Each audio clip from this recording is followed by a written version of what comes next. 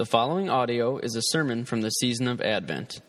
For more information about Sacred City Church, please visit sacredcitychurch.com. Let me pray.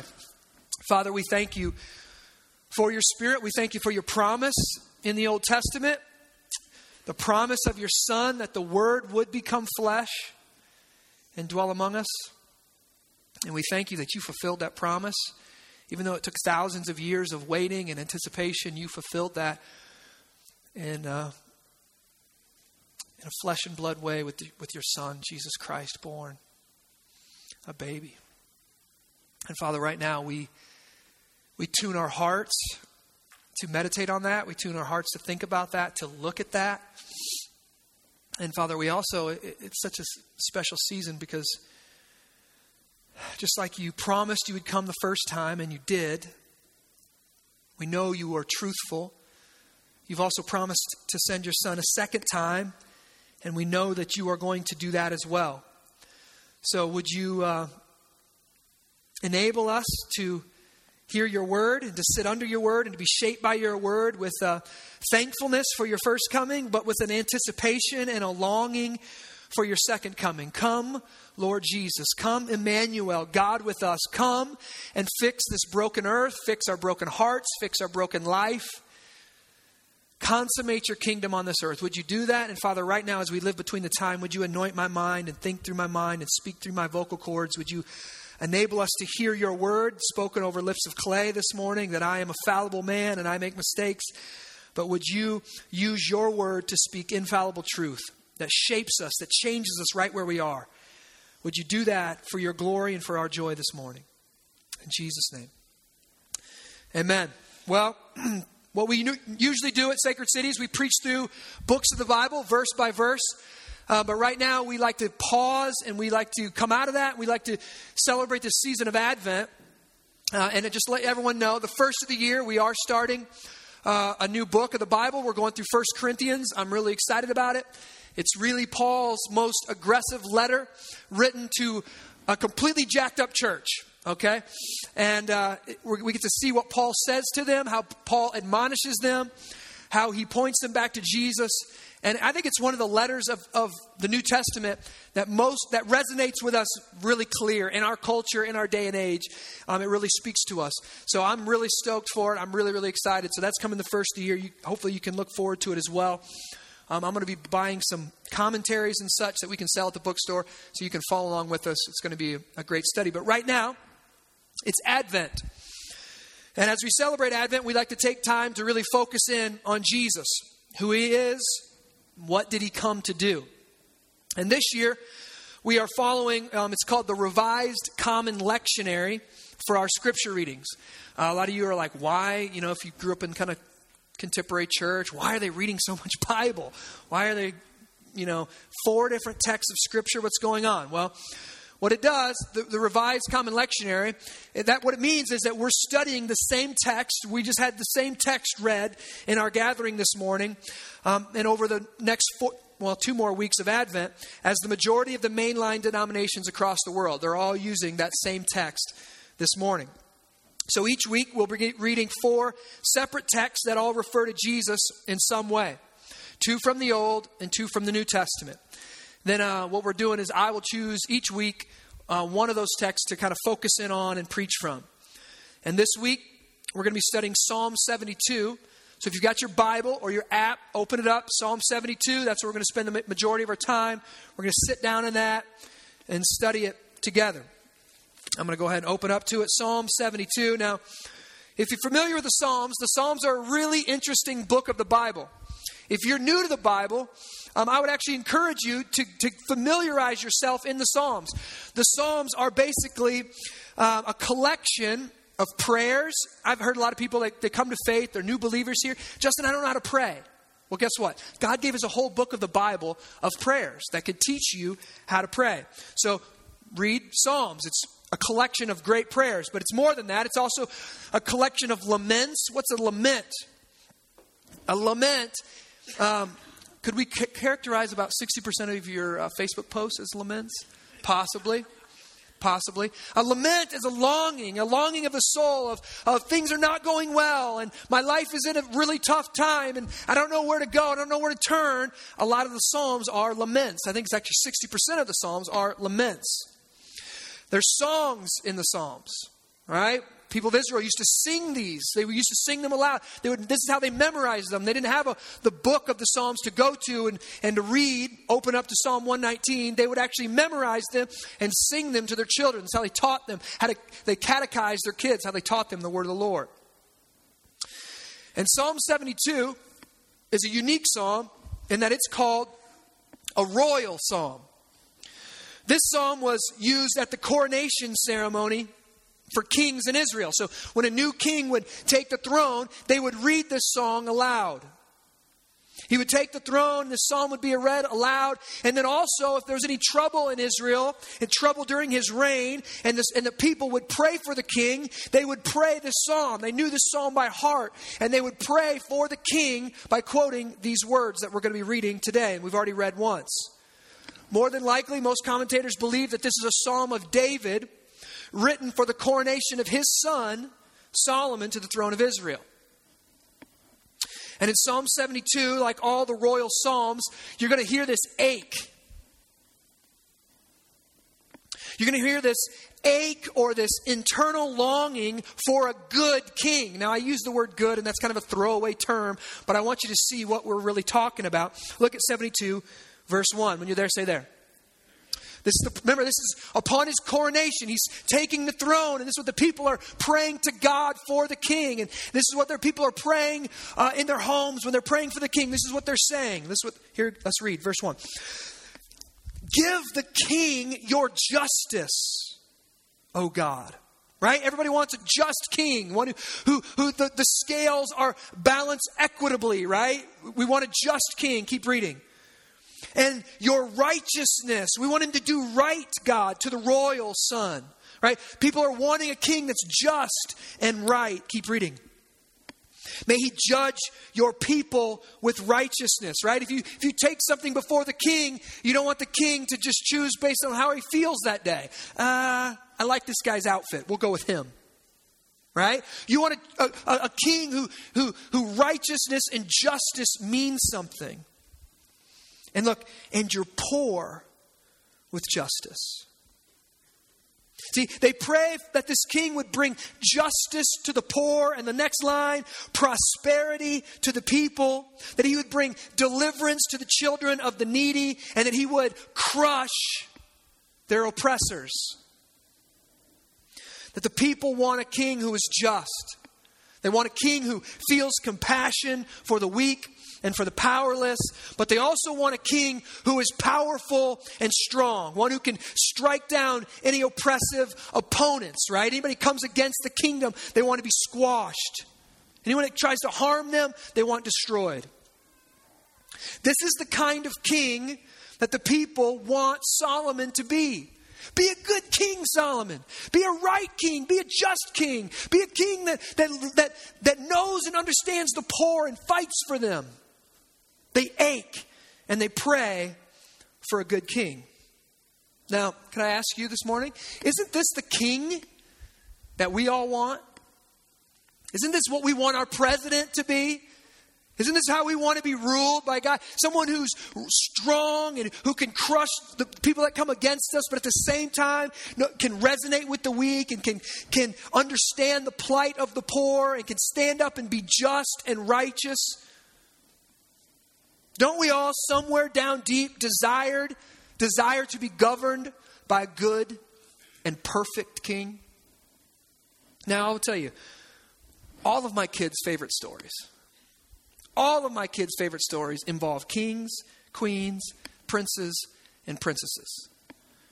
Listen, my daughter has never looked at me and said, Daddy, please tell me one of them Democratic stories where we all just vote on what's right and wrong. See, it's a joke kind of, but literally none of my kids' favorite stories are Democratic. Are any of your favorite stories Democratic? Because I was going into my head and I was trying to find them and I couldn't find them. All of my favorite stories as a child and even now, currently, all involve kings.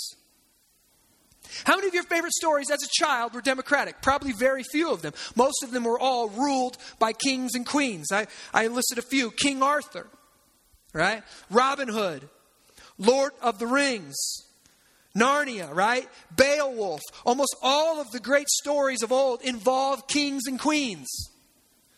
Now, this isn't anything new. The Bible actually accounts for this kind of phenomenon, this ache that we have for kings. In the Old Testament, it shows us that God's people wanted to be ruled by a king. They didn't want to just go to God. They wanted to be ruled by a king. They had an ache for a king. They wanted a man to rule them. So much so that they begged God to give them a king. And this guy, right? You want a king? God finally said no. He said, no. You want a king? Fine, I'll give you a king. Who you want? Now, who do we want as king? Right? The people of the Old Testament look around and they looked at this guy named Saul. And he is a bad mamma jamma, right? Tall, handsome, strong. He's a warrior. He was a king among men already. He was a kingly man. But what happened? Now, let me account for something. In the Bible, the whole story of the Bible, the whole narrative of the Bible is that things were once perfect. Things were once excellent, right? No sin, no pain, no harm, no fighting, no war in the world, right? Things were perfect. And then this thing happens in Genesis 3 where Satan enters the garden and he tempts man and woman to rebel from God. And once they rebel from God, they're cursed. And not just them, but all of creation is cursed. And they're cursed. And that sin enters the world and they're cursed from now on. All right? And God promises one day I'm going to redeem you. One day I'm going to fix things. One day I'm going to make everything right. But from this moment on, Adam and Eve, you've heard the story. Adam and Eve on, human beings have this sinful nature now. They've been marred. They've been wounded. They've been bent towards themselves and away from God. They've rebelled. Okay? So this sinful nature at work in mankind ever since the fall. Okay? So the people in the Old Testament say, we want a king. We want a man to rule us. Who? This guy looks awesome. Let's put him up there.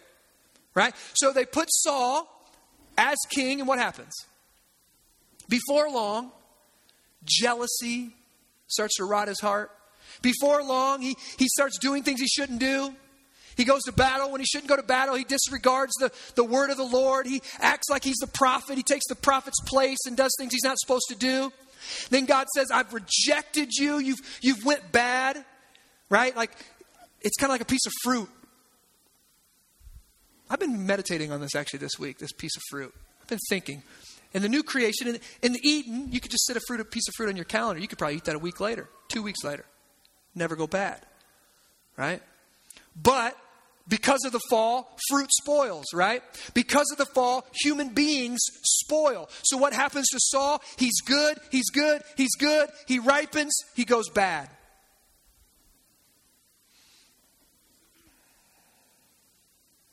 So like all the great stories of kings and kingdoms, and if you really trace literal kings and kingdoms, you see this everywhere. Every king and every kingdom has toppled in upon itself. It's why almost every nation, not every, but many nations are democratic. Because we're rotten on the inside. So what happens in this story is Saul gets removed by God. God says, I take my anointing from him. I'm going to anoint this little shepherd boy named David. We all love David, right? And then Saul goes crazy trying to kill him, throwing spears at him, doing all kind of crazy stuff. But God exalts David. And what happens with David? Right? The bad king gets replaced by a good king. And what happens to this good King David? What happened? He was good. He goes bad. Right? He ripens, he goes bad. He ripens, he spoils, he goes bad. He starts numbering the kingdom when he's not supposed to. I want to know, how big are we? How successful are we? How great is our dynasty that we're creating right now? That's where it starts. Then one day he's supposed to be out at battle. Looks over and he sees Bathsheba. She was a good-looking lady, right? She's bathing on a rooftop. Beauty kills, right? This longing inside. He steals this other man's wife, has adultery. He ends up murdering her or having her husband killed. He gets judged by it. Like David, up, great king, great king, great king. Things go bad. Kingdom is destroyed. So Israel, the people of the Old Testament, had this ache for a king. But because of the fall, their ache, right? Their ache for a king, it always went badly. It always ended badly. Now listen to Tim Keller. Christians know, and the Bible knows, democracy is medicine, not food. You can't live on medicine. It's medicine. We have to have democracy because human beings are so sinful that none of us really are fit to rule. But we need a king. We were built for a king. The reason for the old myths, the reason for the new myths, all the superhero myths are just new myths about kings. The reason we adore kings and we create them is because there is a memory trace in the human race. There's a memory trace in you and me of a great king.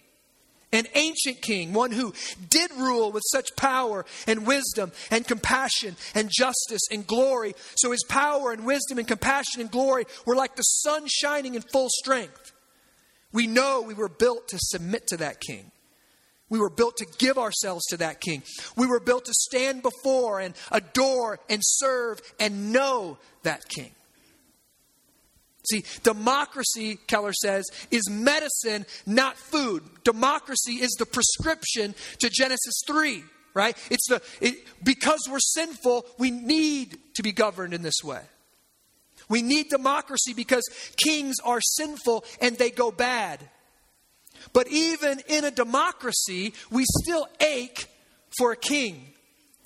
This is why in a nation like ours, we just create our own kings. And if we don't have kings, we buy all these tabloid magazines about what? Royal babies. Guess what? The baby is just like any other baby. You could put royal in front of it. It doesn't mean anything. It's a baby.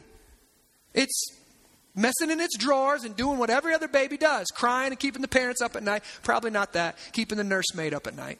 Right?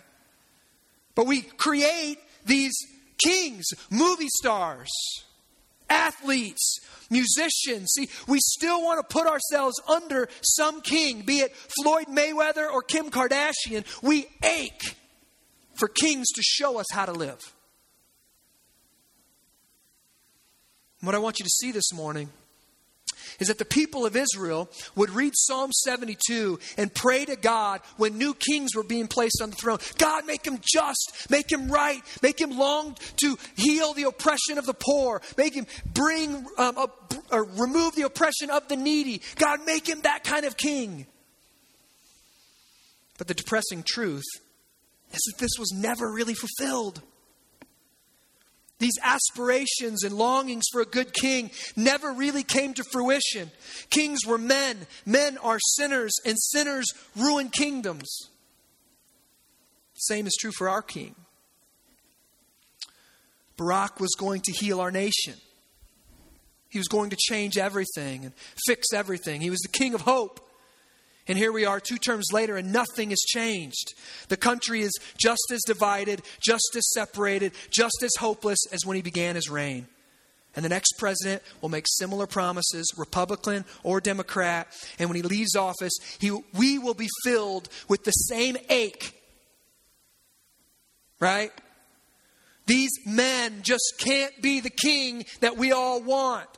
They're not going to bring the freedom that we expect. They're not going to bring the righteousness and the justice and the reign that we all desire. They can't do it. They're men. They're sinners. They're broken. They're bent. They go bad. But what can help us and what we need to know as we read and as we study this royal psalm is that it's not just a royal psalm. See, this is also called a messianic psalm. See, inside and under this psalm is actually the ache for the Messiah, the true king, the perfect king, the king above all kings, the one who would crush the ultimate oppressor and bring ultimate deliverance to the poor and to the needy. And if we read this psalm carefully, we can see this ache for the true king. Look at verse 5. May they fear you while the sun endures, and as long as the moon throughout what? All generations. Whoa, whoa, whoa. Throughout all generations. We know that no earthly king is going to reign through all generations. Keep reading. May he be like rain that falls on the mown grass. Rain that falls on the mown grass. Like showers that water what? The earth. He wants us to be like a universal rain. So first, throughout generations, it's an eternal rain. Now it's like rain that falls on the earth. Now it's a universal, a worldwide rain. In his days may the righteous flourish and peace abound. Till what? Till the moon be no more. May he have dominion from sea to sea, from the river to the ends of the earth. May desert tribes bow before him. And I love this line. May his enemies lick the dust. That's just bad. See, this is revealing that the people had aspirations not just for a good, Solomon to reign rightly, but they had unrealistic expectations for a human king, right? Like they had something longing underneath that. We know that you could be a good king, you could be a good president, you could rule us, like any great sinner maybe. But we have something underneath that that's unfulfilled. We want this to be an eternal reign that goes on and on. We want your reign to be all around the world. We want you to be not just sometimes justice and kind of just. We want you to be eternally and perfectly just and perfectly righteous. We've asked God above to give you his righteousness and his justice. See, this is an ache for the Messiah. The people are praying for a universal and eternal king who would bring peace and righteousness, not just to their corner of the world, but to all of creation. So, this psalm is talking about the people's desire for Solomon to be a good king, but it's also revealing a deeper ache. A deep ache for the one and only true King of Kings. And that, my friend, is Jesus. And that's what Tim Keller was talking about when he said that we have, I love this line, Keller's so brilliant. We have a memory trace. We have a memory trace deep in the human race, deep in the human heart of a great king that once ruled us. It's like deja vu, right? We have this internal longing. There's this internal desire for a good and true king because at one time in a land far, far away, we were ruled by a good and true king. We were built by that good king and we were made to worship that good king.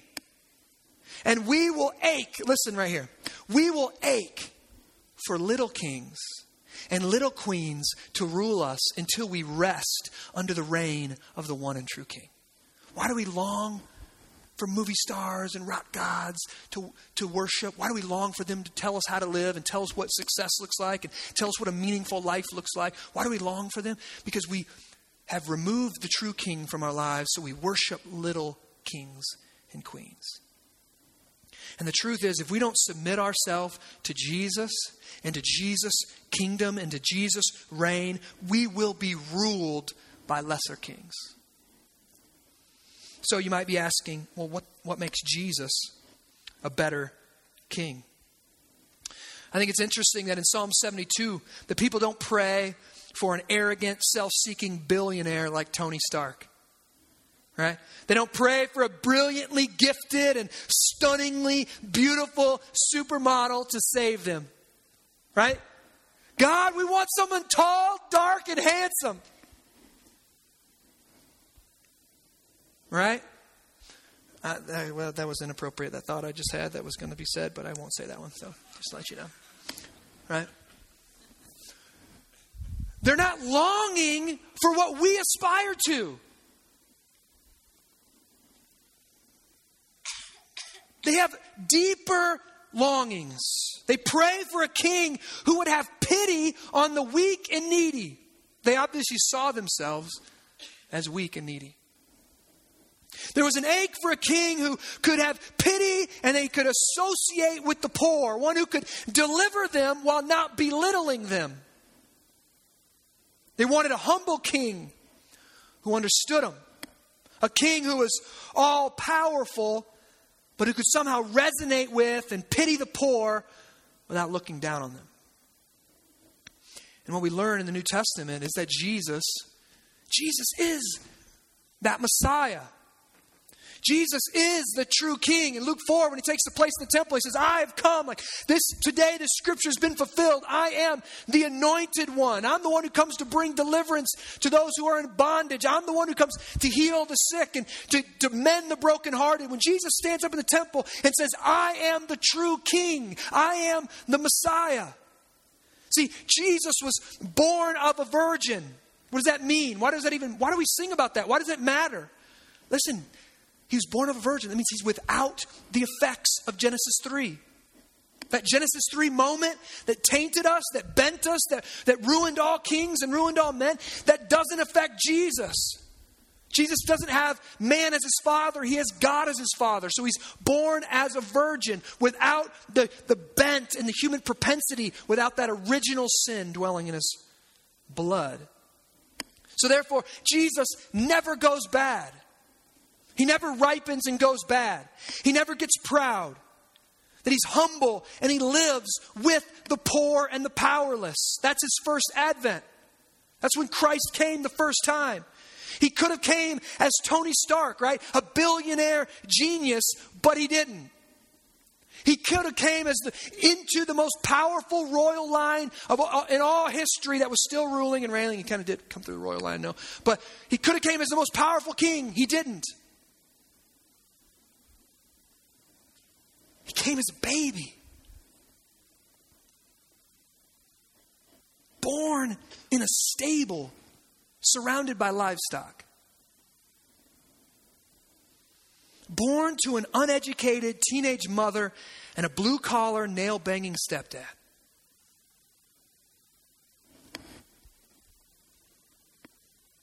This is how God enters the human story.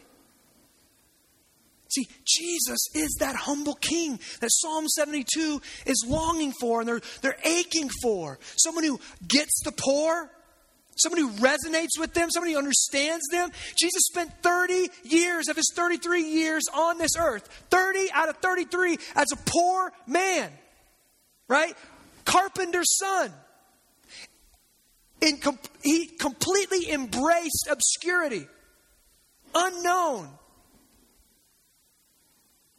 He knows what it's like. He knows the plight of the poor. But we also see that the people didn't just want a humble king, right? They want an all-powerful, omnipotent king. One who will rule us with righteousness and justice until the moon is no more.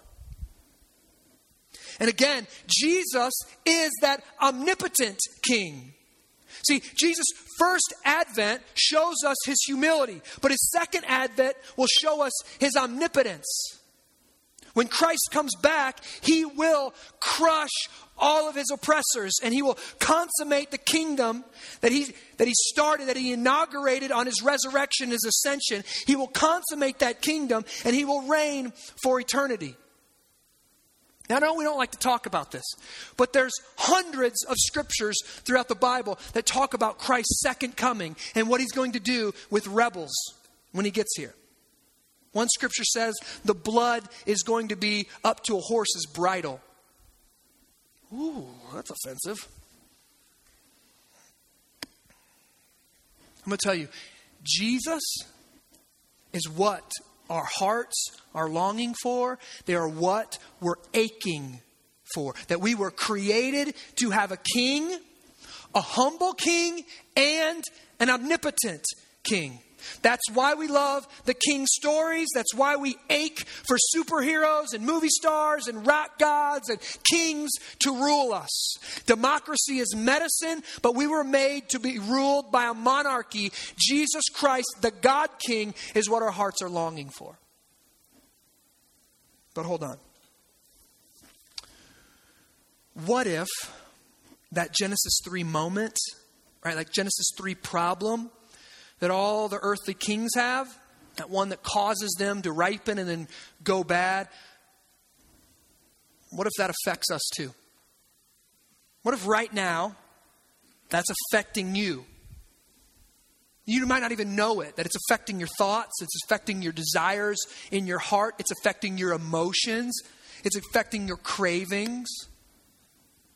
You ever feel like your cravings are out of control?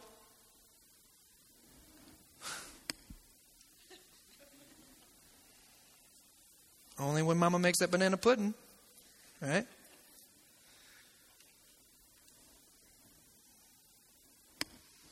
Listen, if that Genesis 3 moment, if that Genesis 3 problem, if that actually affects us too, that means it even affects the ache that we have for a good king. It affects our desires. It means we're bad just like kings. We have this thing inside of us that at any moment can take our life off the rails, right? Any moment, it can blow up our life. How do guys that look like they have everything can destroy it all in a moment? Genesis 3 problem. Sin inside. That we're not just capable of doing bad things, but we're actually bad and crooked in our nature. What I'm saying is that Genesis 3 even affects our ache for a king. I'm going to ask you this. Do you really? When I say that, like, first off, we want a humble, we want a righteous, we want a just king. We want that kind of guy to rule us. Most of us would go, yes, we do. So you're saying you want a holy king. Whoa. I didn't say the H word. I said just and right and good. So I'm going to ask you, if Genesis 3 affects us, do you think we really want a just and righteous and holy king? Or would we rather have, honestly, a king that just looks the other way and allows us to do as we please? I'm going to say that if Genesis 3 is real, and we really have a Genesis 3 problem that affects us too, that we probably want not a true king, not a righteous king, not a just king, not a holy king. We want a king that just lets us be. We want to be king. We want to be our own kings. We want to rule ourselves and make our own decisions. See,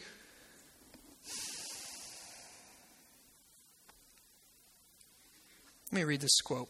A friend sent me last week or so by a guy named Aldous Huxley. He wrote some famous books. I won't go into that right now. But he's an atheist and secular humanist, really. That's what he says. I had motive for not wanting the world to have meaning. So consequently, I assumed it had none. And I was able, without any difficulty, to find satisfying reasons for this assumption. See, the philosopher who finds no meaning in the world is not concerned exclusively with the problem of pure metaphysics. He is also concerned to prove that there is no valid reason why he personally should not do as he wants to do, or why his friends should not seize political power and govern in the way that they find most advantageous to themselves. Listen, for myself, the philosophy of meaninglessness was essentially an instrument of liberation, sexual and political. Now, what does that mean? Let me put it in layman's terms. Huxley's in college, and he looks around and he says, I want to have sex. And I want to have sex with whoever I want to have sex with. So therefore, there cannot be a king that tells me no. So I don't want there to be a God. So I will act like there is no God. I will build my whole worldview around the fact that there is no God. Why? Because I want to have sex with whoever I want to have sex with. That's why. I want to do what I want to do. So therefore, there is no God. Now, this is interesting because C.S. Lewis kind of builds upon some of this philosophy, and he takes a guy who was influential on him, that George MacDonald, and he says this: the one principle of hell is this: I am my own. The one principle of hell is this: I am my own. Lewis said there's two ways to go. You can say to God, thy will be done, or God says to you, thy will be done. See, hell is people getting what they want. They want to be their own king. They want to be their own God. They want to rule their own way. God says, go have it. And you're away from his presence. And in his presence is holiness and glory and justice and righteousness and love and meaningfulness. And away from him is utter darkness. So hell is people getting what they want. They don't want to have anything to do with God. That's what hell is. one principle of hell is, I am not my own. See, I think we ache for a king. We have this desire for a king. We have this innate desire to be ruled by a king. But look what we did to Jesus. See, the humble, righteous, poor-loving king came to this earth, and what did the human race do to him? How did we treat the king that we all ache for, the righteous and just king? How did we treat him? The one who would know the poor and live amongst them and know them and bring deliverance to them. How did we treat that king? We beat him. We crushed him. We spit on him. We mocked him as a fool. We nailed the humble king to a Roman cross, and we shoved a spear into his side. And friends, that's our Genesis 3 moment. That's where we see it. That's where we see our sin. The perfect and holy king came to rescue us, and we killed him. We esteemed him not, Isaiah 53 said. We didn't see anything Saul-like about him. We looked at him and went, he's weak, he's small, he's not really good looking. I don't like this guy. He's so un-Tony Stark-like, I don't like him, let's kill him. You might say, oh my, Justin, I didn't do that. That was the Jews, that was the Romans, that was, ancient civilization. They were just so uncivilized. I'm not violent or antagonistic towards Jesus. I like Jesus. Jesus is my homeboy, right? I like him.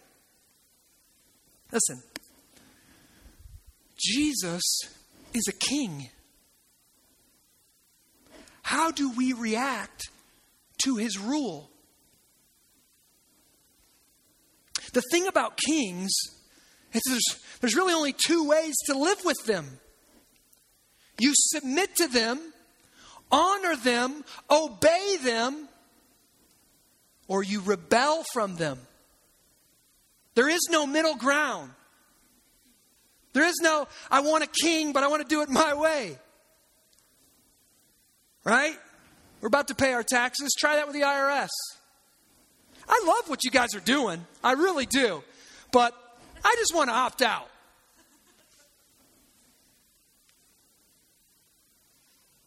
Either you're paying your taxes or you're a criminal.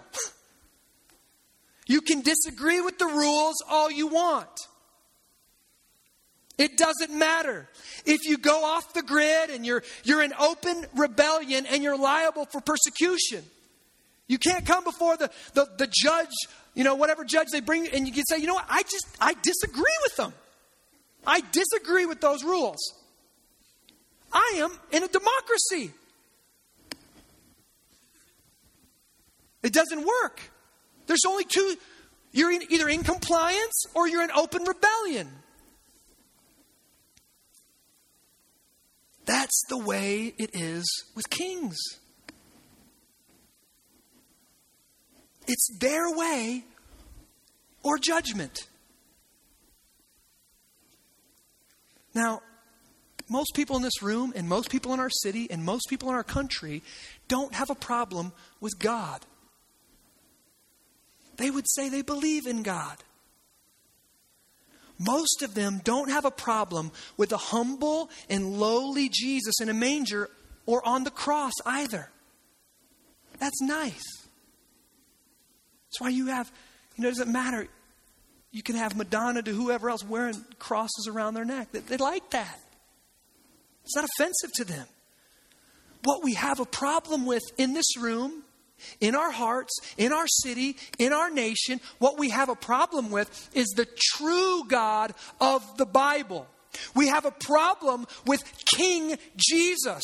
We don't want to submit to him. We want to keep him in a manger or keep him in a cross. But don't show me the glorified Jesus. Don't show me at the right hand of God. I don't want to think about what's going to happen when he comes back the second time. I like humble, lowly Jesus. I don't want to submit myself to the King of all the universe.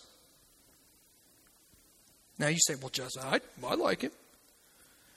He gives us simple things to follow. Some simple things. How about this? because God was so generous that he gave his only son, the choice possession of heaven. Like God gave himself and his son. He bankrupted heaven to send Jesus to this earth. He gave us that freely. He gives us our salvation at the complete cost and expense of himself. He pays it for us freely. And then he says, I'm going to raise you up. I'm going to bless you wherever you are. Whether you're a carpenter or a CEO or a lawyer or a housewife, I'm going to take care of you. I'm going to meet your needs. I'm going to funnel resources to you. And I'm going to ask that you are generous with those resources and you give 10% back for the propagation of the gospel so the gospel can keep moving forward and churches can be planted. I should give 10% back to me. Like, remember, I paid for all salvation. I gave my one and only son. I'm taking care of you. I'm funneling this resources to you. Now, 10% back so we can move the gospel forward. Well, that's legalism. Well, it's Christmas time. Well, 10%. Well, that's the Old Testament, so let's talk about New Testament. We're rebelling from his rule. Well, how about this? He creates man and woman.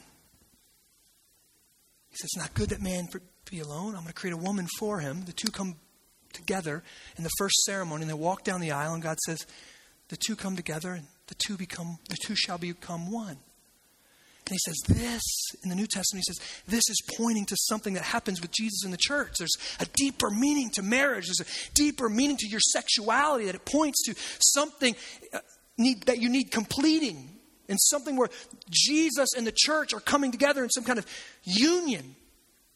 There's a gospel meaning to marriage. And we say, no, throw away that. I want to marry whoever I want. We say, well, no, we're fighting over if homosexuals can get married right now. Down the line, all kind of crazy things are coming. And you think it's crazy. A lady in India just married a frog. Google it. She married a frog. Well, now, this was probably her husband from far back, and he's been reincarnated as this frog. But she married a frog. Craziness. When God says, listen, how do you know if you're rejecting God as king? How do you know if you're rejecting Jesus as king? He can't tell you no. He can't say, I created sex for this purpose and this purpose only. You say, well, no, I want to do it my way. You don't have a king. And I'm going to tell you, if you don't have a king, you don't have a savior. You don't get one or the other. You can treat Jesus like he's a sweet little babe in the manger, but if you don't have a king, you do not have a savior. He's one. You can't separate him. I like the sweet side. I don't like the just side. I don't want the holy side. I don't want the ruling all of creation side. I want the sweet little babe in the manger that takes care of my sin, removes my guilt so I can go out and use my sexuality in whatever way I want to. I want to hurt whoever I want to be able to hurt, and no judgment or condemnation comes my way. And by the way, I'm just going to connect these 2 points. You realize the way we use our sexuality is also what's causing the poor among us many times. You want to know who the poorest people in our country are? Single mothers. Where do single mothers come from? Men who want to do what they want to do with their penises. Men who want to reject the true king. So they go out and they sleep around, and women too, they do what they want to do. And guess who becomes the most impoverished in our country? Single moms. Whoa, it's connected. Social issues are connected to morality and to the God of the Bible and to submission to the king. We don't want a king who makes demands. Can I ask you, how can you have a king? How can you have a king who rules with justice and righteousness if he can't say no to you?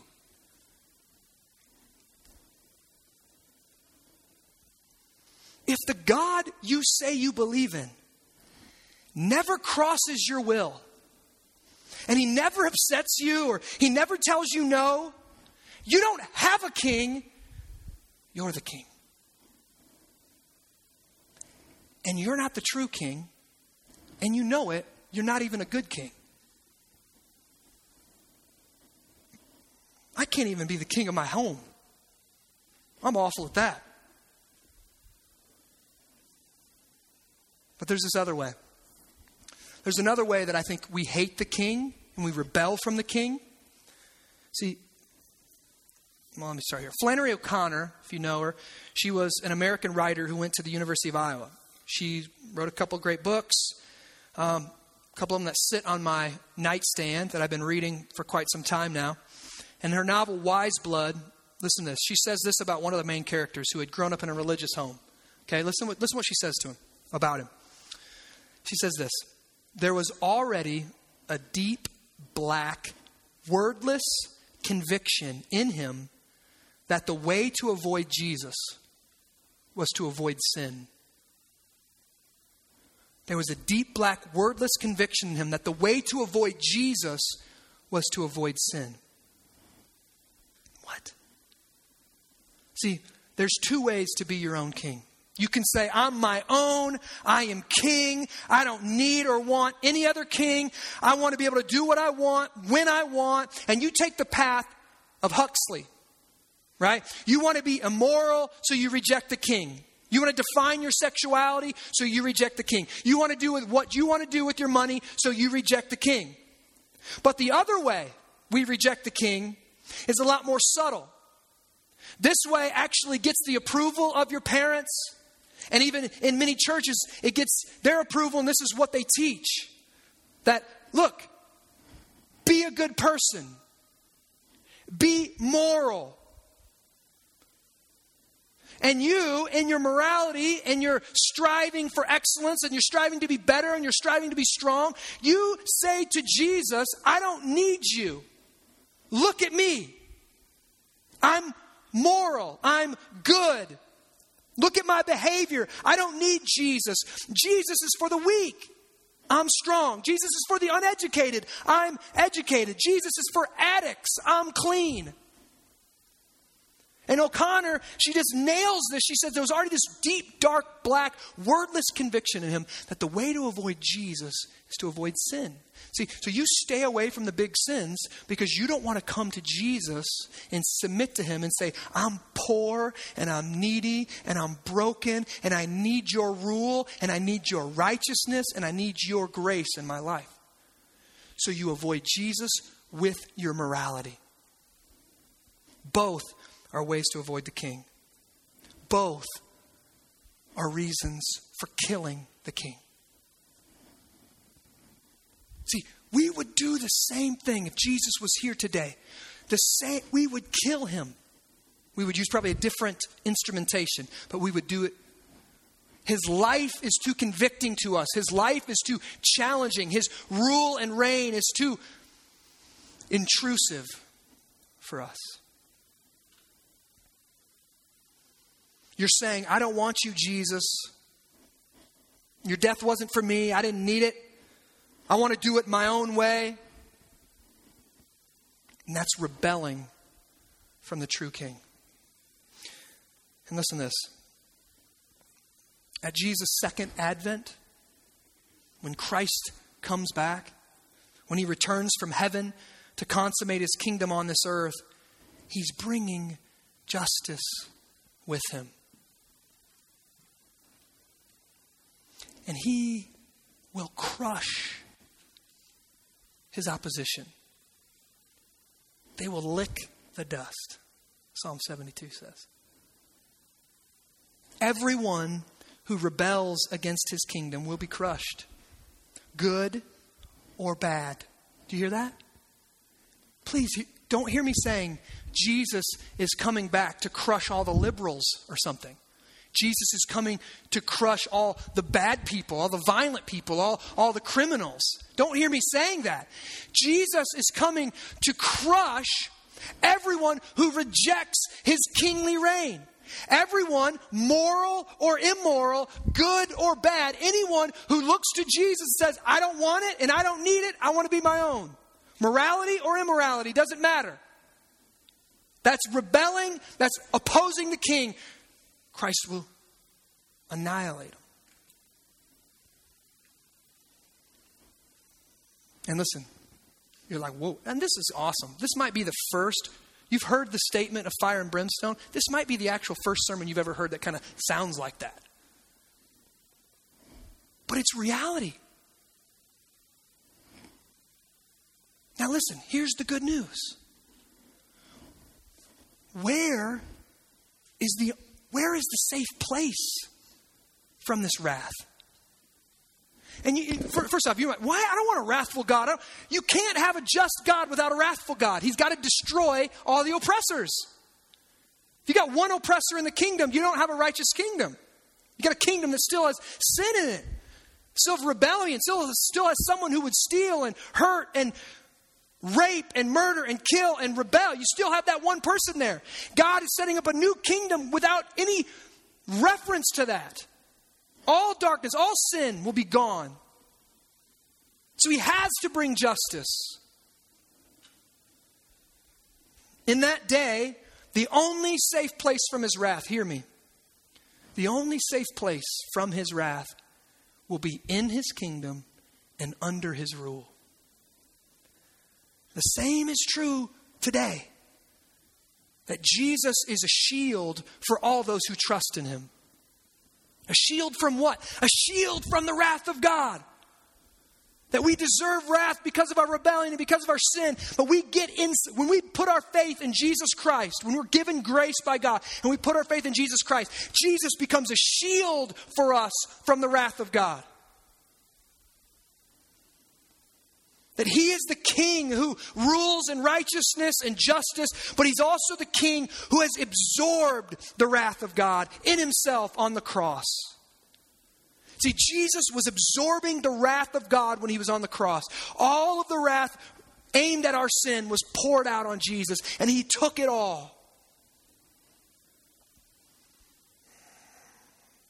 How do you get safe from that, from the wrath of God? How do you get safe from that coming judgment that's coming in the second advent? You run to Jesus for grace. Let us run to him this morning as sinners in need of grace. Let us draw near to him and find shelter under his rule and reign. That Jesus is the king that our hearts are longing for, a king who loves us, a king who has associated with the lowly and has felt our temptations. Jesus is a king who was still without sin, yet gave up his life to save us. Every story of every age of good kings finds their ultimate fulfillment in Jesus. Will you say, I'm my own, I want to do it my way? Or will you say, I am his and he is mine?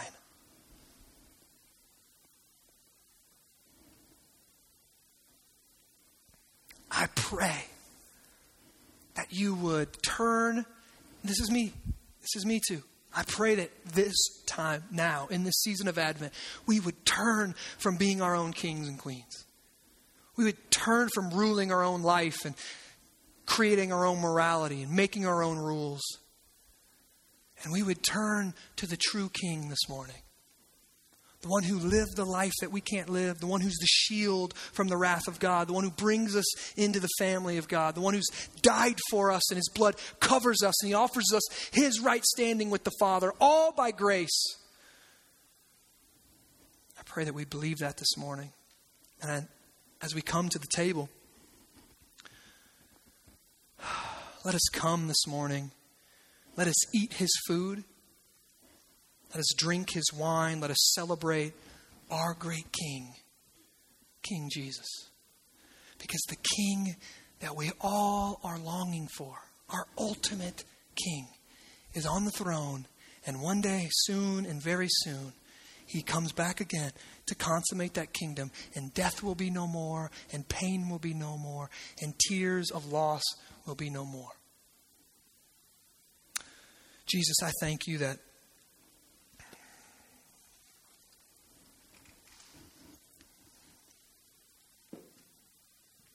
all the darkness, all the sin, all the wrath, all the anger, all the injustice, you didn't just blow it away. You didn't just say, let's just forget about it. You said, put it on me. And all of our rebellion,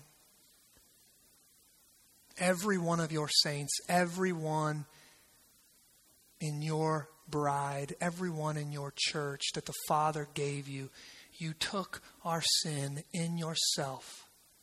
You took our wrath and our rebellion in yourself, and you just exploded it. You just imploded it. You took it in, and you paid the ultimate price for it, to wash it clean, to forgive us, to give us grace.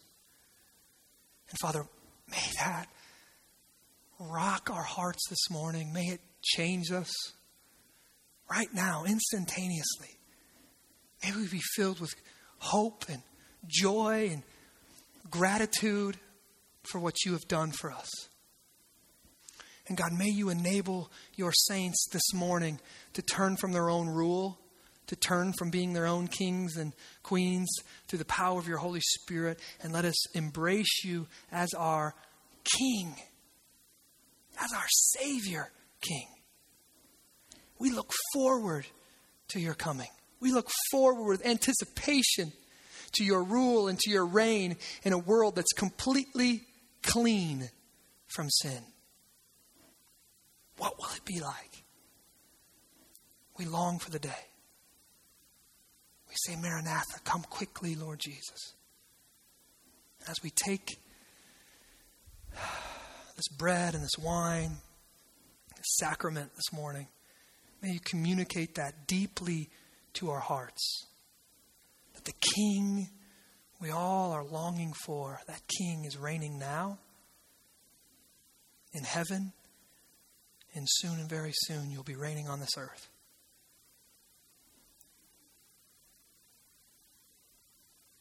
You deserve all honor and all glory. Our humble, omnipotent Savior King, Jesus. Amen.